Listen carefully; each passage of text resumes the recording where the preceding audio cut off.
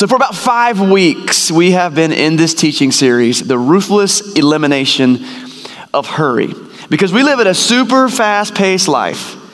And the goal of this series is to get us to pull back on the reins and slow down. There's a book by the same title, The Ruthless Elimination of Hurry, by John Mark Comer. And we have just been really borrowing a lot of his ideas, deeply biblical ideas about these practices that we can put into place to help us slow down. And throughout this whole series, I keep having this movie scene play over and over in my head, and maybe you remember it. Do you remember the movie, How the Grinch Stole Christmas? Okay, this is not our Christmas movie series. It's just me talking about a movie. But The Grinch Stole Christmas, and this is the one from, was it the 60s, maybe the late 50s? And this is the animated version, okay? And there's this scene. The whole idea of the Grinch is that he hates the Who's down in Whoville.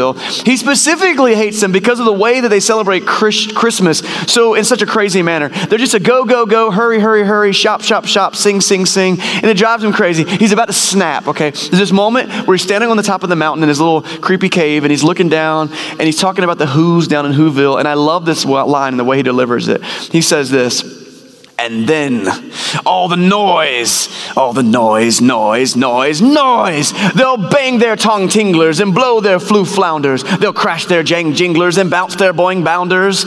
Then who's young and old will sit down to a feast.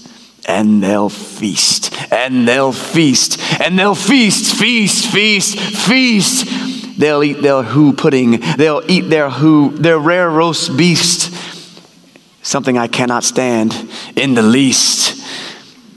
All the noise, noise, noise. That's because noise is kind of a synonym for the hurry that we live in. And it's that whole place where the Grinch is about to lose his stinking mind that I want us to settle into this morning. How do we deal with the noise? We're a lot like the Who's down in Whoville. We live a go, go, go, go, go pace of life, full of noise, noise, noise, noise. And in his book, The Ruthless Elimination of Hurry, John Mark Comer, he points out the fact that Jesus, he lived an unhurried life. And by doing so, he was able to love more deeply and to be more present, which is something we struggle to achieve. And so our goal in this teaching series has been to examine the rhythms and the routines of Jesus' life, what we're calling the practices of Jesus, just 4 of them. There are more than 4, but we're looking at 4 of them. I'm thankful to John Mark Comer in his book because he came up in a clever way with 4 words that start with the letter S, so that they're more memorable. So today's lesson is brought to you by the letter S, like Sesame Street. The 3 practices that we've looked at so far, you might remember, are Sabbath, simplicity, and slowing. And if you missed those, I highly recommend that you go check them out on our podcast. We also archive all of our video sermons on YouTube, youtube.com/jointheventure. And so check that out and catch up if you haven't. All of these things, Sabbath, simplicity, and slowing, these are major ways to ruthlessly eliminate hurry in our lives. Today, we're going to look at the 4th and final practice of our series. There will be a wrap-up lesson next week. My goal was to take this slow. So we had like an intro lesson, 4, you got like that? And then 4 practices, and then 1 more to just wrap it all up, because we got to take time in this thing. The 4th and final practice is what we do with the noise, noise, noise, noise. The final practice is the practice of silence and solitude. Everybody take a deep breath.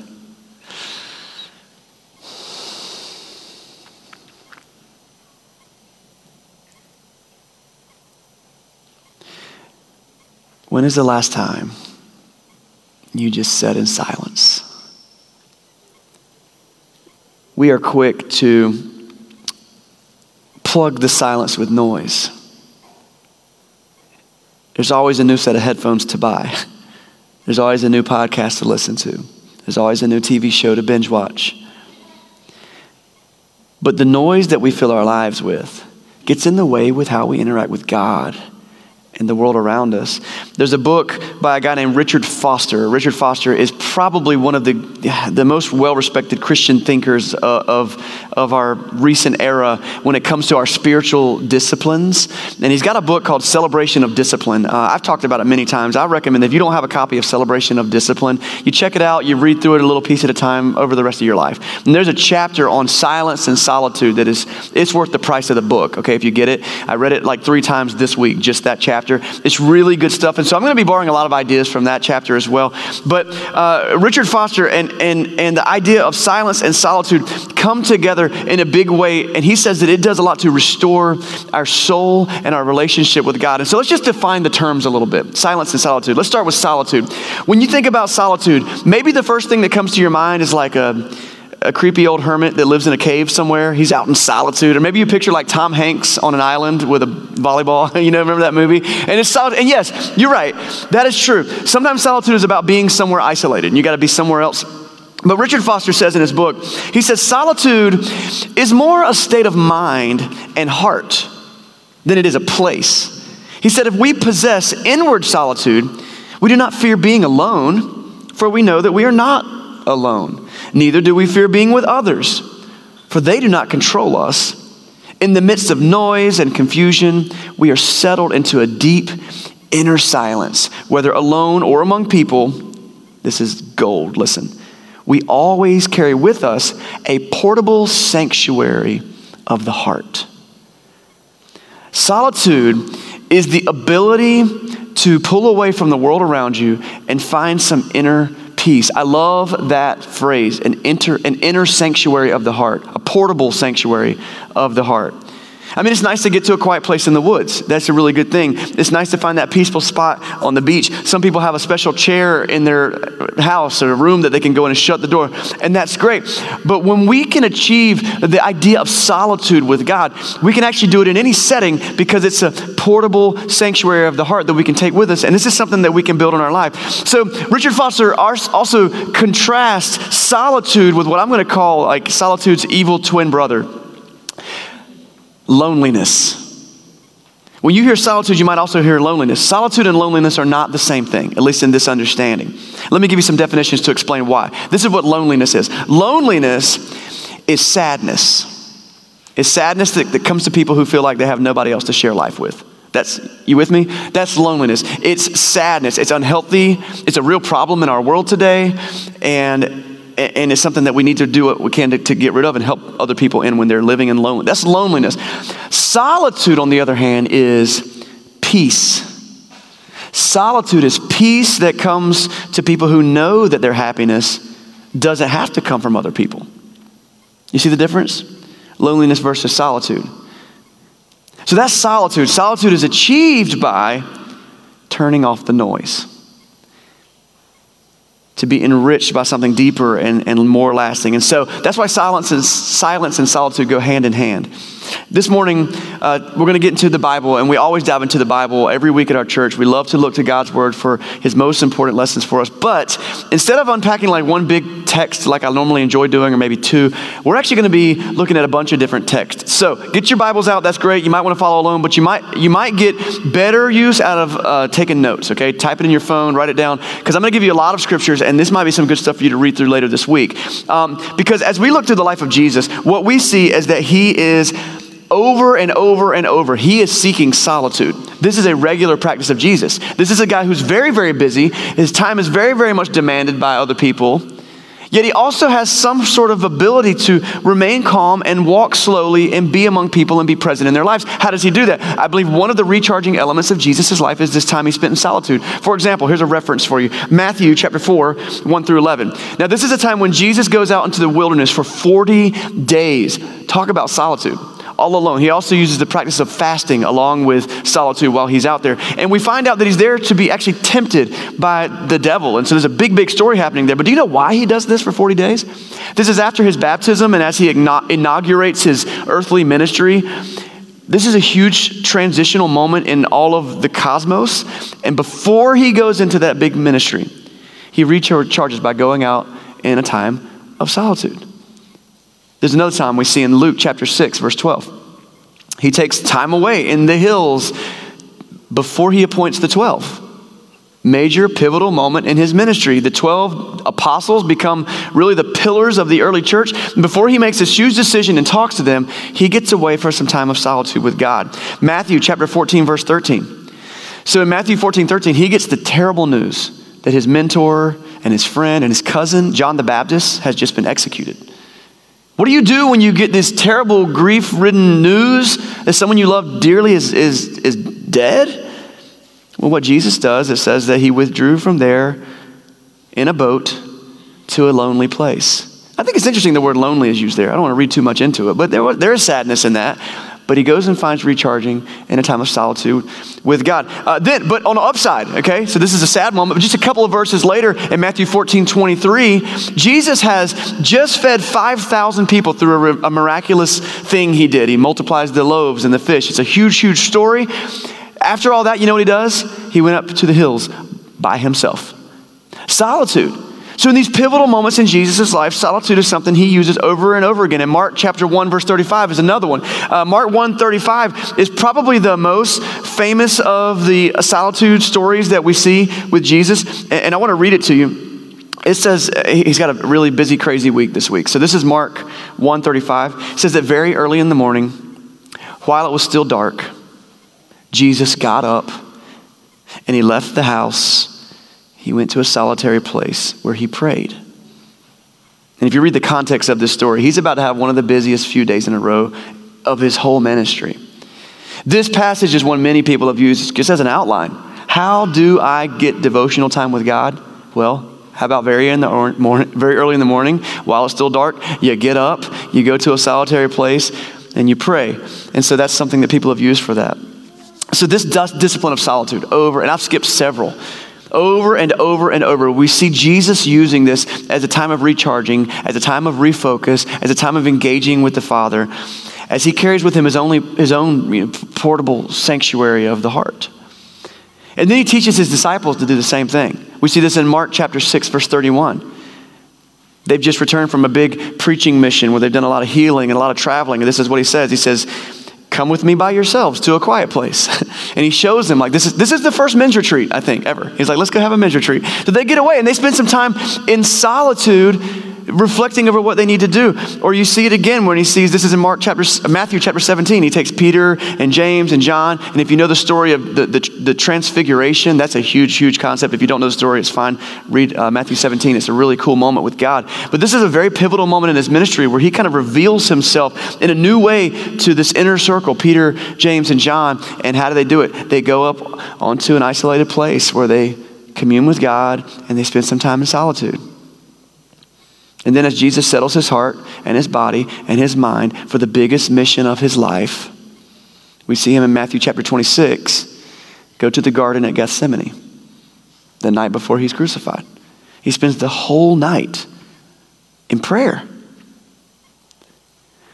So this practice of solitude, and you think about how often we just are constantly trying to fill every second of our life with entertainment and something else.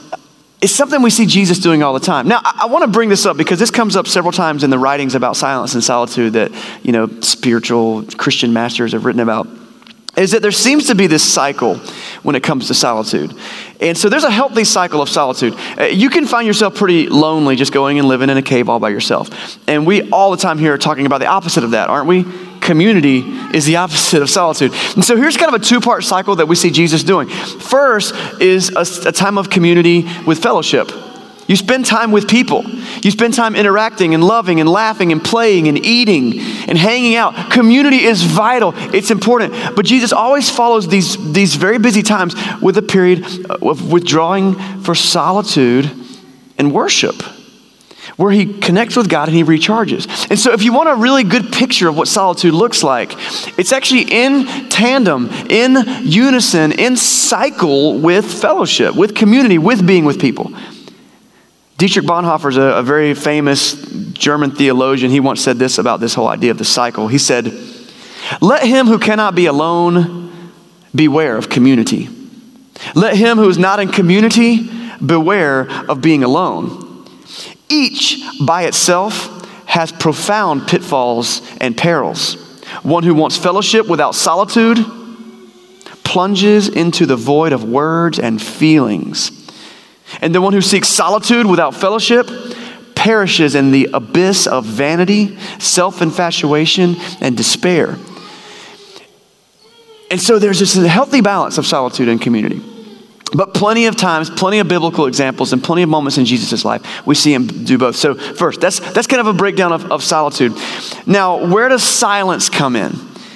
Okay, so as I've thought through this a lot over the last few weeks, solitude is impossible without silence. Without silence, there is no solitude. You can't have just one. Without silence, it's impossible to have solitude. John Mark Comer expands on this a little bit. He talks about the noise that I talked about in the world. He says basically there's two categories of noise in the world. First is external, second is internal. And that might be fairly intuitive, but let's just talk through them for a second. So first there's the external noise, okay? And we've talked about, like, a couple weeks ago, we talked about the propaganda of advertising.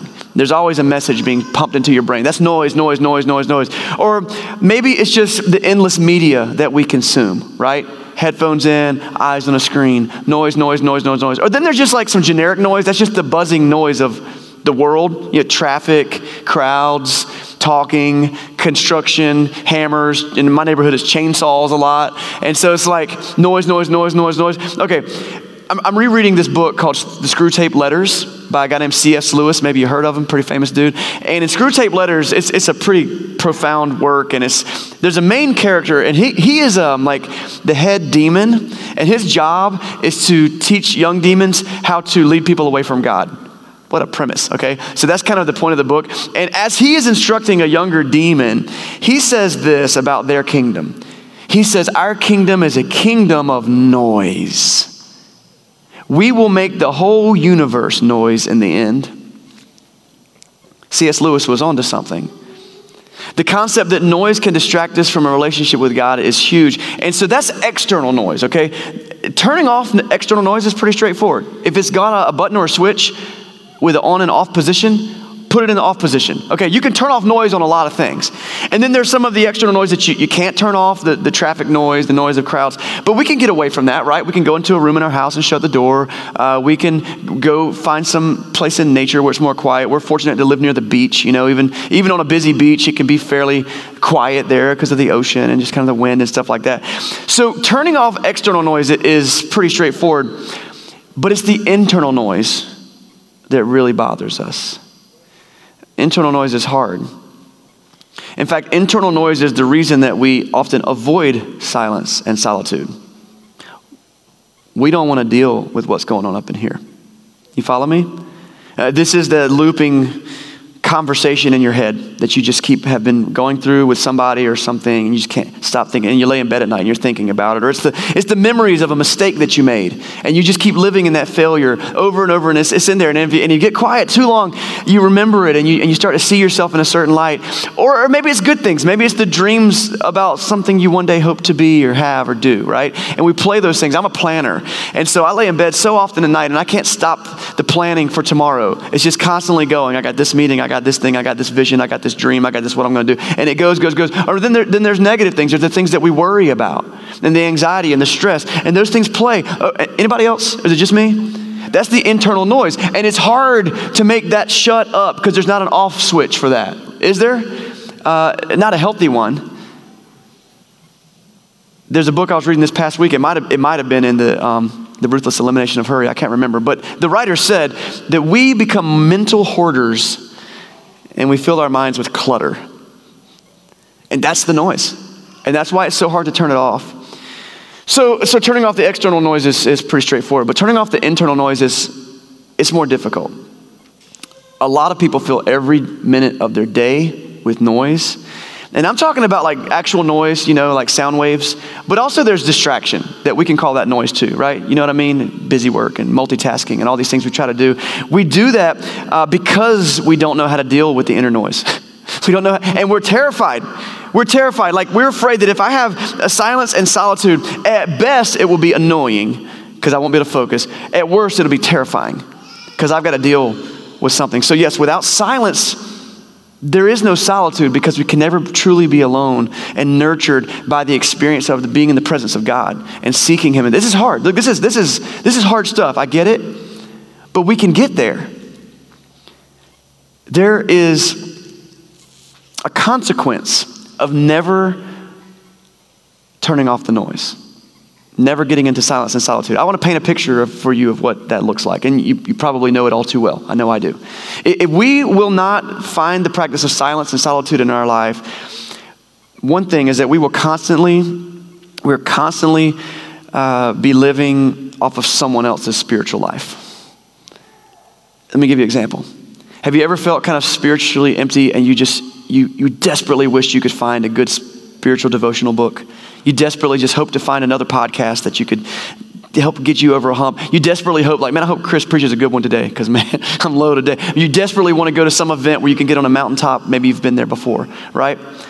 And if we can't learn to discover and live in that private, sanctuary of the heart, the portable sanctuary of the heart, we're going to have to rely on other people's spiritual growth. And you can get pretty far on that, by the way. I've done it, right? And you probably have too. But you're constantly at mercy of the internal noise if it's not there for you. Here's another thing. If we don't take time to regularly have solitude with God, we find it hard to know our purpose or to feel a calling in our life. We don't know what to do. Just like aimlessly, I don't know. Because we don't have anybody guiding us. There's no real pull for us to do anything in particular. And so maybe you feel a little bit aimless. And my guess is you would really benefit of some silence and solitude with God. When we don't take time to regularly have that time for soul nurturing and silence and solitude, many people find that there is constantly a low-level bubbling anxiety. We are in the most anxious society in the history of man, and I think it's because we don't know how to turn off the noise. Medication and therapy is great, but it will not solve the problem of the noise until we can learn to be with the one true voice that can guide us. If we can't find that inner peace and that solitude and silence, we will resort to just drowning it out. Putting headphones in my ear, watching another show, going to another club, another party, another bar, drinking more alcohol so I don't have to think about it. That's how we cope. We become easy targets for the evil one when we're in that state, and we become emotionally unstable. The littlest thing will set us off, or we're just riding a wave of emotions. Am I talking to anybody this morning? I have been there. So that's the picture. That's why silence and solitude is valuable, but there's a better way. Okay, so let's look at the flip side of that coin. What does it look like when we do have silence and solitude? When we can learn to be comfortable in silence, when we can learn to be comfortable and set aside moments where we can get into time just with us and God and breathe. I've said this many times. I want you to just remember this. Silence can be like a massage for your soul. If you've ever experienced the joy of a deep breath, that's the tip of the iceberg.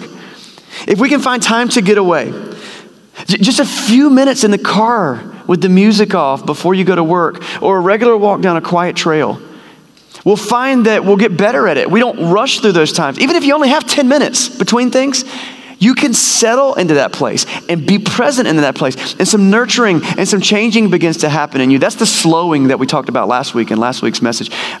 Here's something that happens. This is maybe the biggest thing that happens. We learn to feel deeply. And I'm going to warn you if you're going to try this week. Dr. Foster calls this, Richard Foster calls this the dark night of the soul. Okay? It's actually kind of a warning label on silence and solitude. It's the dark night of the soul. If you will let yourself sit quietly and deal with the noise, you will experience some emotion and you'll get a chance to deal with it. The stuff you've just been shoving down, you can manage it. You can start to deal with it. And you're going to find that you might just cry. You might be aware of a grief that you were not aware of, or that you were aware of, but you didn't want to think about. And he calls it the dark night of the soul. And I could say so much more. Reading that part of the book for some of you might be worth, the entire cost of the book. Actually, if you look the title up and just PDF, Google, people have posted it on PDF. I don't want to rob money from their account. So eventually buy the book. But if you read that chapter, go find it. It's worth looking up and finding. God created our emotions, the positive ones and the hard ones. He created them so we can process life. But we are the best at just ignoring them, sweeping them under a rug, locking them in a closet, shoving them down so deep that we don't have to deal with them. That's how therapists stay in business. Their whole deal is, and I'm a big fan of therapists. I've spent a lot of time with therapists. Their job is to be like, hey, let's talk about that. Let's deal with that. God gave us these emotions, and they're healthy to help us process. And so maybe you have some mourning and some pain and some sadness that you need to deal with and that you need to manage. But on the other side of that, it's like when a storm comes through. We've been here during hurricanes. What's on the other side of the storm? Clear skies, freedom, peace.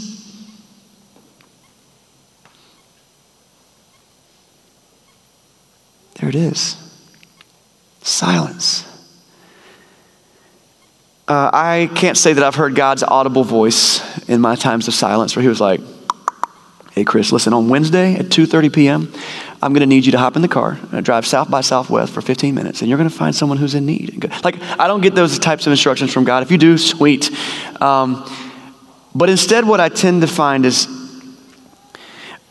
I find there's clarity, there's peace, and the best word I could think of was perspective. God helps me see perspective in those moments as his Spirit nurtures me and deals with my mess. The noise of the world is still out there. It's there, clanging along. And the internal noise is still going to be there because you're alive still. But what you're going to find is that you can make it and that you're not alone. Jesus is talking, we will actually open the Bible this morning to one place. If you got your Bible, open to John chapter 15. And this is a passage where Jesus is going to be talking about his Holy Spirit and how it comes to nurture us. And there's so many different things that Jesus talks about in John 15. But in John 15, chapter 4, we're going to read verses 4 and 5 to start with, and then we'll come up a few verses later in just a second. Listen to what Jesus says. He says, remain in me, as I also remain in you. No branch can bear fruit by itself. It must remain in the vine. Neither can you bear fruit unless you remain in me. So that word remain is translated from a Greek word, menata, maybe. It's a Greek word. We don't speak Greek.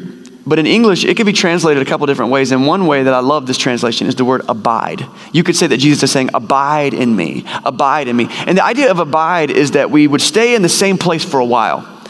We're talking about hurry, right, in this whole series. And the problem with hurry is that we never sit still. We lose our attention and we're everywhere. We're spiritual ADD and it's going crazy.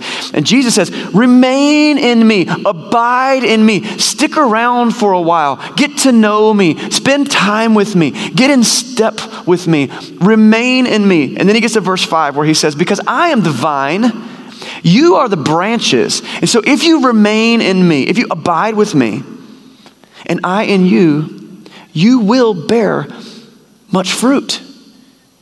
That's a promise from Jesus himself. Spend time with me. And your life will begin to produce fruit consistent with the life that's connected with me. So how do we do this? How do we get to this solitude and silent step? Let me give you some practical steps. And these are things that I've been working on myself for years, and even more recently, I've been practicing them daily if I can. And so the first thing that we can do is we take advantage of the little solitudes, is what Richard Foster calls them, little solitudes. So these are the early morning moments before your family wakes up and you're just laying in your bed and it's quiet. You ain't got nothing to do right now. Haven't even brushed your teeth yet, okay? Remain in me. Abide. Try to spend some time in prayer. Try to spend some time in just worship in your heart, in your mind, in that portable sanctuary. You have it. By the way, you have the portable sanctuary of the heart. You might not have like the keys to the door yet. It's there. Just kick the door down. It's right there. But we've got to start practicing little solitudes. He says the morning cup of coffee before the beginning of a work day. Or how about instead of, this is cool. I know a lot of you might pray before your meals with your families, or I know our family, we pray together every night before bed. Maybe one time, instead of somebody praying, what if someone's like, hey, let's just have some silence together? It might get awkward depending on the setting, but it might be powerful. If it's something that you're already in spiritual community with, it could be good. Parents, here's a trick. You ever played the hush puppy game? The silence game. We call it 1, 2, 3 hush puppy. So you say 1, 2, 3 hush puppy, and you got kids in the van and they're going crazy. It's a great game. Kids, if you're listening, young kids, it's a great game. You should play it. The goal is 1, 2, 3 hush puppy. Everybody stops and you're quiet. And the goal is to see who can be quiet the longest. Some genius parent, by the way, invented that decades ago. And they were like top-notch parenting. But parents, in that brief silence, while the kids are like, oh, you talk, like just whatever. Enjoy the little solitude. Take a minute. Gamify it for your kids so that you can have a minute. Step outside at night. There's that hush that happens at some point in pretty much every neighborhood, most neighborhoods hopefully, where you can just step outside, look up at the sky, listen for a cricket. These little solitudes. Like so many of the ideas we've shared during this series, it's the small steps that we take that help build to bigger practices. But if we can't take the small steps, we're never going to get to the big steps. And so that's some small ideas. But if you want to take it a step further, here's another idea. Create a space for your solitude. What if you established a quiet space? First of all, I'm going to go big. Like some of you are remodeling your house like all the time. Be like, hey, we're going to take this big closet that we don't need because we simplified 2 weeks ago and gave a bunch of stuff away. So you got extra closet space, right? Maybe if you're like, have the means to just turn a corner of your house into a quiet room, do it. Hey, that's just our quiet space. I've heard of families having a special chair, like in a guest room or in the living room or on a back porch. It's like, hey, if I'm ever sitting in that chair, that means that I'm just wanting to be alone right now. Like, create a space. It can be in your house. It can be where you go and you shut your door for a few minutes. You get up early before the rest of the family. Create a space where you know it's like if I'm going to be in a relationship with God, just like I'm in a relationship with my wife, tomorrow is Valentine's Day. Maybe some of y'all forgot. So just heads up. Tomorrow's Valentine's Day. Somebody expects you to remember, okay? But, I'm not going to be like, hey, babe, you want to hang out sometime? Cool. I'll just think about you while I'm driving to work. No, I'd set up a time with my wife to go let's have dinner. Let's sit down and watch a movie. How cool would it be to do that with God? And a place. And after a hectic day, you can say, Lord, I'm thinking about you right now. I'm working on some internal solitude, but I can't wait to get home to that spot. Or maybe you don't have room in your house or on your yard. Pick a park, a certain bench, a certain picnic table, a certain trail that you walk down, a tree that's fallen in the woods in the trail you can just sit on, or go to the beach like I mentioned, or go to the river. We've got some beautiful places around here. You need a place, you need a time, and establish doing this regularly. Every week I give us a challenge. Here's this week's challenge, okay? You might already know what it is. You can reword this however you want to, but this here how I'm going to word it. At least once this week, pull away from your normal schedule and intentionally have a time of silence and solitude. This is about intentionality. Don't accidentally find yourself, I'm in the car and I got a few minutes. Those are great, but the challenge is that you'll schedule something. Okay, that's the challenge. So this week, take a minute, find some time. My lunch break on Tuesday, I've got extra time. I am literally going to sit in silence and just deal with some stuff. And I'm going to try to pray. What do I do during that time? Let me give you an advice that I've been trying. I call it a prayer of thanksgiving. This is something I learned years and years ago because I have dealt with a lot of heavy anxiety. That's some of the stuff I spent time in therapy talking with a guy about. And I found that Thanksgiving is a good place to start. Okay, it's a way to worship God and pray to Him without asking for a bunch of stuff like He's cosmic Santa Claus. We're praising Him, but you can find a list because you can be like, okay, what are the things I'm thankful for? And so this is something I did yesterday.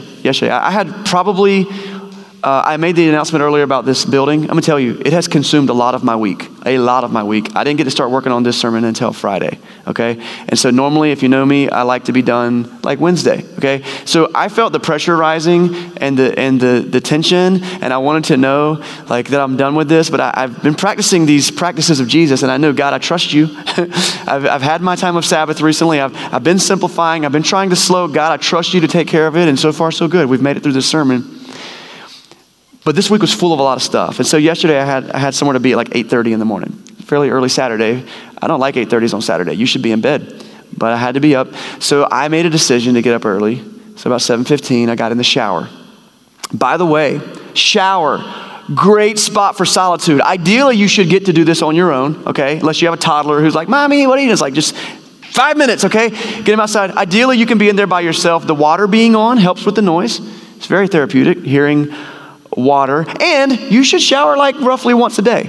So, just put it on a timer. When I take a shower, I'm going to have some time in solitude. So what I chose to do, though, was to get up and take the shower for solitude, and I began my Thanksgiving prayer. That's how I started. And I just said, Lord, thank you for, and I began listing my family, name them, and what I'm thankful for about them, and listing a lot of my church family, and listing even the things that were bringing me stress, the things about this building and other things actually, I'm really thankful for that, God. You've provided that. And as we begin doing that, it begins to open up a dialogue with God of saying, listen, I trust you. You've already provided for me. And then as I got to the end of my list and realized, okay, I need to listen some, I prayed, Lord, help me hear you. Help me know you. help me find peace in this busy week. That was roughly what I prayed. And I just listened. And I didn't hear a knocking on my door with God saying, I'm here with a message. But I found freedom. I felt the knot in my chest had diminished some. And I felt that, okay, God has brought me this far. He's going to bring me farther. That's just one example. You know why I do that prayer? Because in Philippians chapter 4, verse 6, the Apostle Paul says, do not be anxious about anything, but in every situation, by prayer and petition, and with thanksgiving, present your request to God. I have found that a prayer of thanksgiving goes a long way about bringing peace to your soul. Silence and solitude is one of the newer practices I've been trying to implement in my life, and I've been doing it for many months now, but I forget, and I try to pump more things into my head, and the noise. But I want to tell you, as a fellow traveler, it makes a huge difference. And I want to encourage you to practice this practice of Jesus. I believe the promise that Jesus made in John 15, starting at verse 7. He said, if you remain in me, and my words remain in you, ask whatever you wish, and it will be done for you. This is to my Father's glory, that you bear much fruit, showing yourselves to be my disciples. So, all the noise, it's only going to distract you for a season, but this practice of silence and solitude will enrich you for the rest of your life. Let's ruthlessly eliminate hurry, and let's practice silence and solitude. Let me pray for you this morning.